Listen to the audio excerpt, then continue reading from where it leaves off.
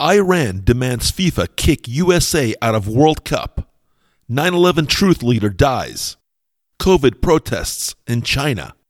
With VT's Dr. Kevin Barrett.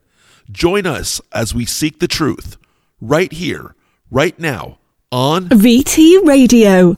Let's go. With host Johnny Punish. Welcome back to the show, Dr. Kevin Barrett. How was your Thanksgiving Day holiday? It was excellent. We had a turkey and lots of other really good stuff. Is it snowing over there? We got a little bit of snow a week ago, but it hasn't come back since then. Weather over here in Baja, Mexico is about 75. That sounds pretty good. Well, lots of news hitting the wire today.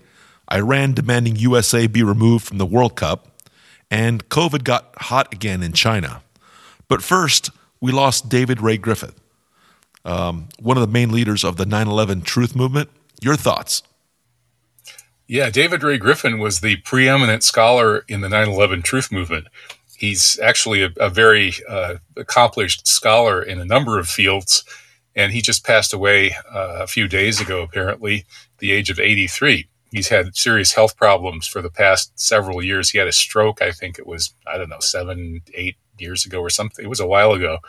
And so that slowed him down, and he couldn't come on my radio show anymore because he had a bit of aphasia, but he could still write very well. Anyway, David Ray Griffin is really he's the guy who changed my life by getting me into the 9/11 Truth Movement. I might have found it anyway eventually, but in late 2003, I heard that David was working on that issue and arguing that something very different happened at the Pentagon and especially at the World Trade Center than we had been told. And indeed, the Trade Center had been demolished through some explosive process. It didn't just fall down because it was hit by jetliners.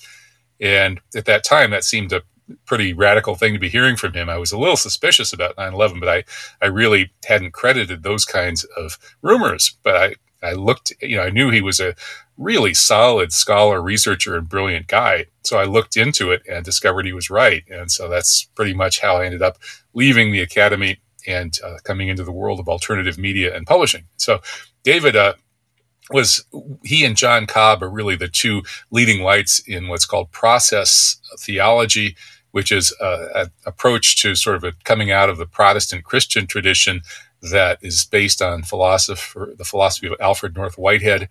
It's really good stuff. These guys are, when I was doing religious studies related stuff for my PhD, which is in, Arabic, Islamic studies, North Africa, that was the most interesting thing going in the English-speaking world in religious studies. So these guys are, David was a really important figure even before 9/11. And then when 9/11 happened, he jumped into it, published, I think, over a dozen books on the topic. I have most of them on my shelf over there. And he did just fantastic work. And it's, we're going to miss him. The planet is diminished without him. I was made aware of the movement by yourself about 10 years ago. And of course, you were brought in by David. Wow, he was something, boy.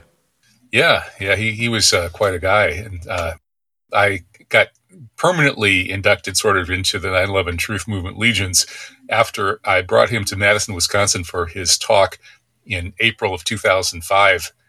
And that talk was then broadcast live on C-SPAN nationwide and then rebroadcast several times, and became the introduction to the whole issue for a lot of people. He gave a fantastic talk, and because C-SPAN came to cover it, we had a great turnout. We had almost 500 people show up to see it in person.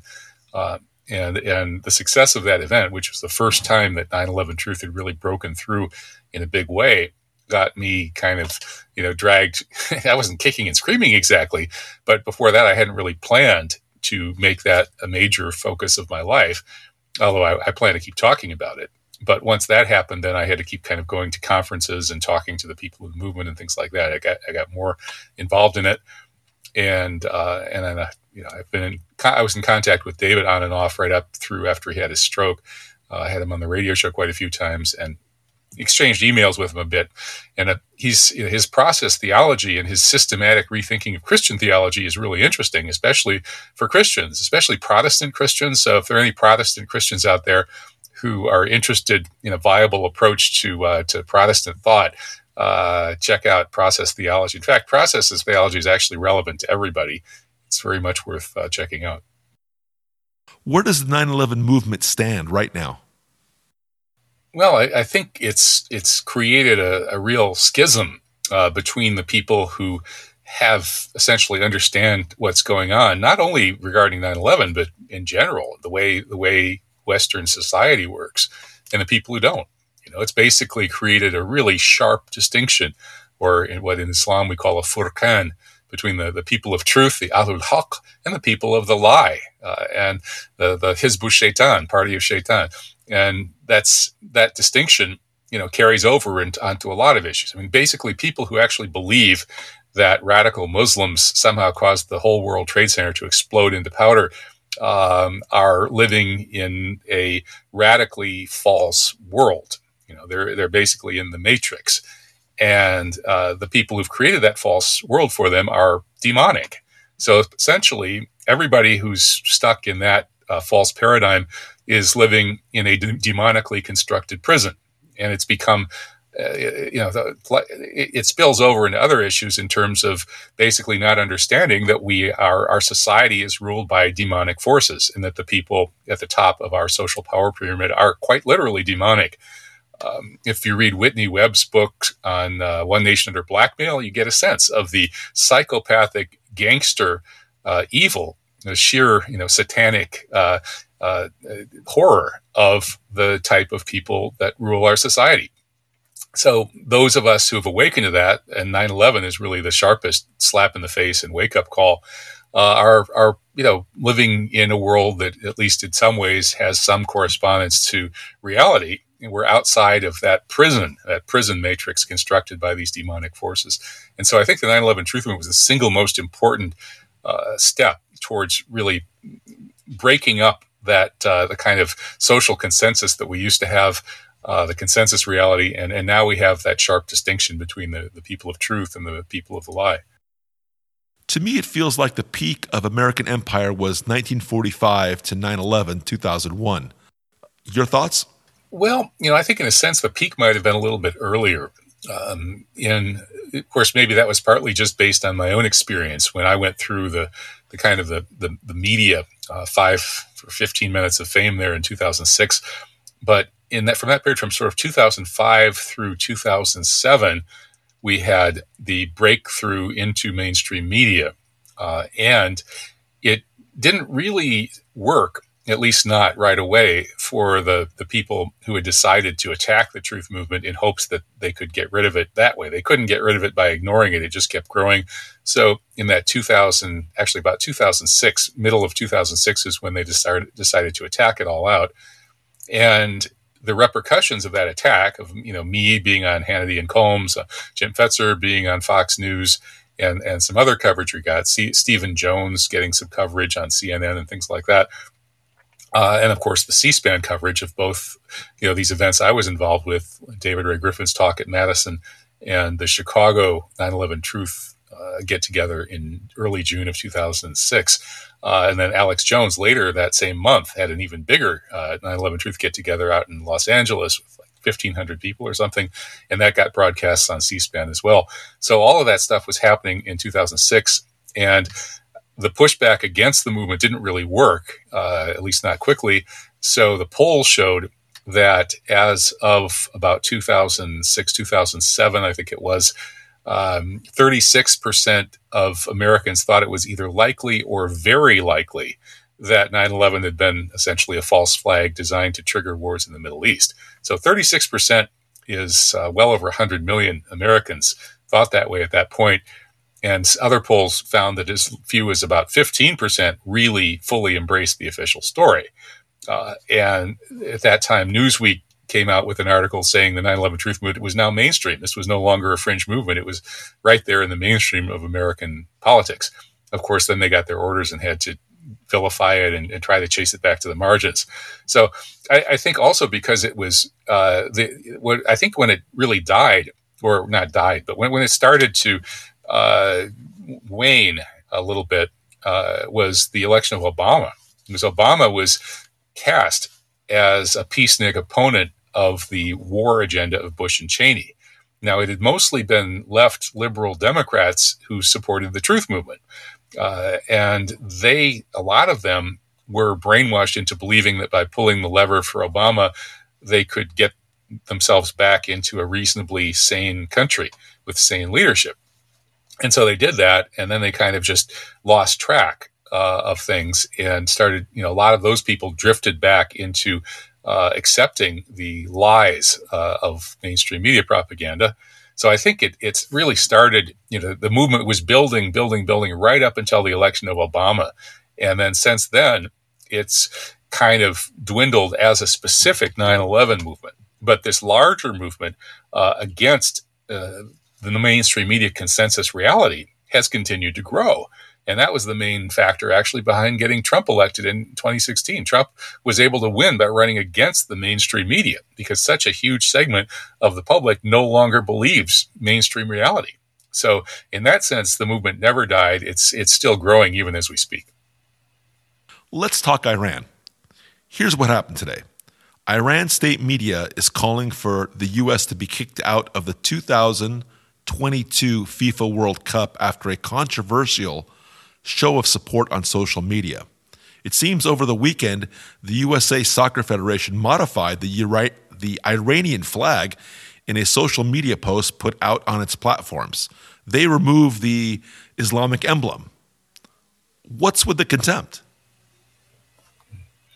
Yeah, that's pretty amazing.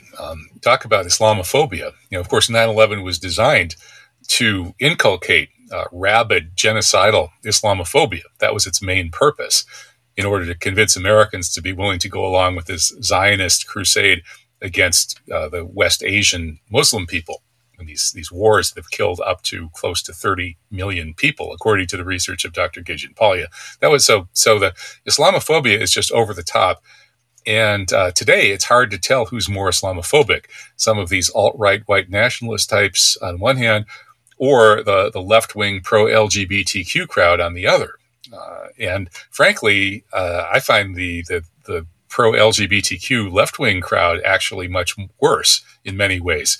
They hide their bigotry in a way that the people on the right wing don't. It's sort of like the black people who used to say, I like those Southern white people better. If they're bigoted, they'll just tell you to your face. Whereas these Northerners, they hide it and they'll stab you in the back.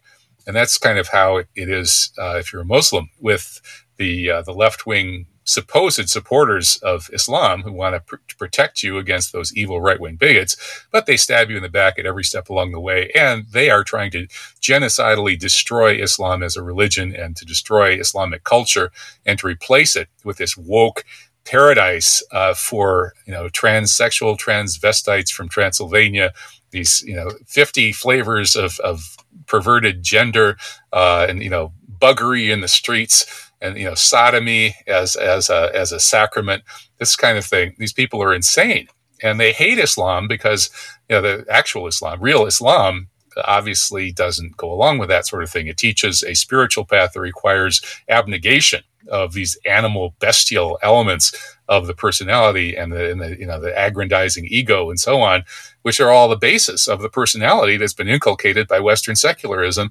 And these liberal progressivists are the most rabid people in favor of just destroying God, destroying spirituality, and making life one big, satanic carnival in hell.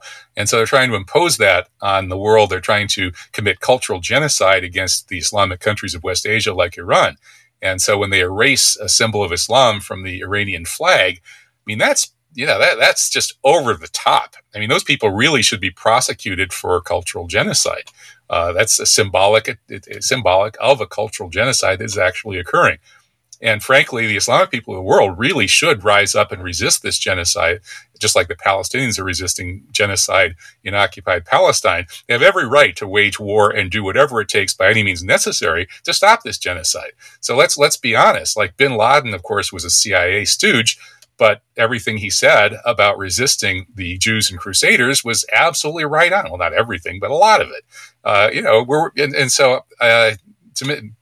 To cut it short, I hope Iran kicks America's ass today. Well, the matches on right now as we speak, so we shall see. Now, let's talk China, COVID, and protests. Your thoughts? Well, every place has had this problem with these government-imposed lockdowns. And I think the difference is that the lockdowns in the West have been trial runs for their biological warfare campaign. That is, COVID is a U.S. biological attack on China. That's where it came from. And if you read Ron Unz's book on this topic, the evidence is clear and overwhelming. The book is called Our COVID-19 Catastrophe as Biowarfare Blowback. And you can feed those terms into your search engine, and it'll try to hide it from you, but eventually you'll find it. And so the West is testing its ability to try to protect its people against ever more lethal biological weapons that it's planning to use against Russia, China, Iran, and anybody else that gets in the way of the unipolar, satanic order of depraved oligarchs who want to take over the world. And so China is resisting this. They are trying to protect themselves against what they know is an American biological attack. And COVID has a lot of nasty long-term effects, and the vaccines may be just as bad, if not worse, at least the mRNA vaccines. And so China is, scrambling to not only stop COVID, which it is a insidious and nasty bioweapon, but probably more importantly, they want to be able to send a message to the West that if you continue to attack us with biological weapons, as you have been doing, taking out our chicken supply with the bird flu in 2018, our pork supply with the pig flu in 2019, and then attacking us with COVID in late 2019, creating this pandemic in 2020. If you keep doing this, we're going to be able to protect our people against it better than you can protect your people. So stop. So that's what China is saying. Now, it's not fun for the Chinese people, and probably they're tired of this zero COVID containment policy. I don't blame them, but it's the situation I've described is unfortunately the reality.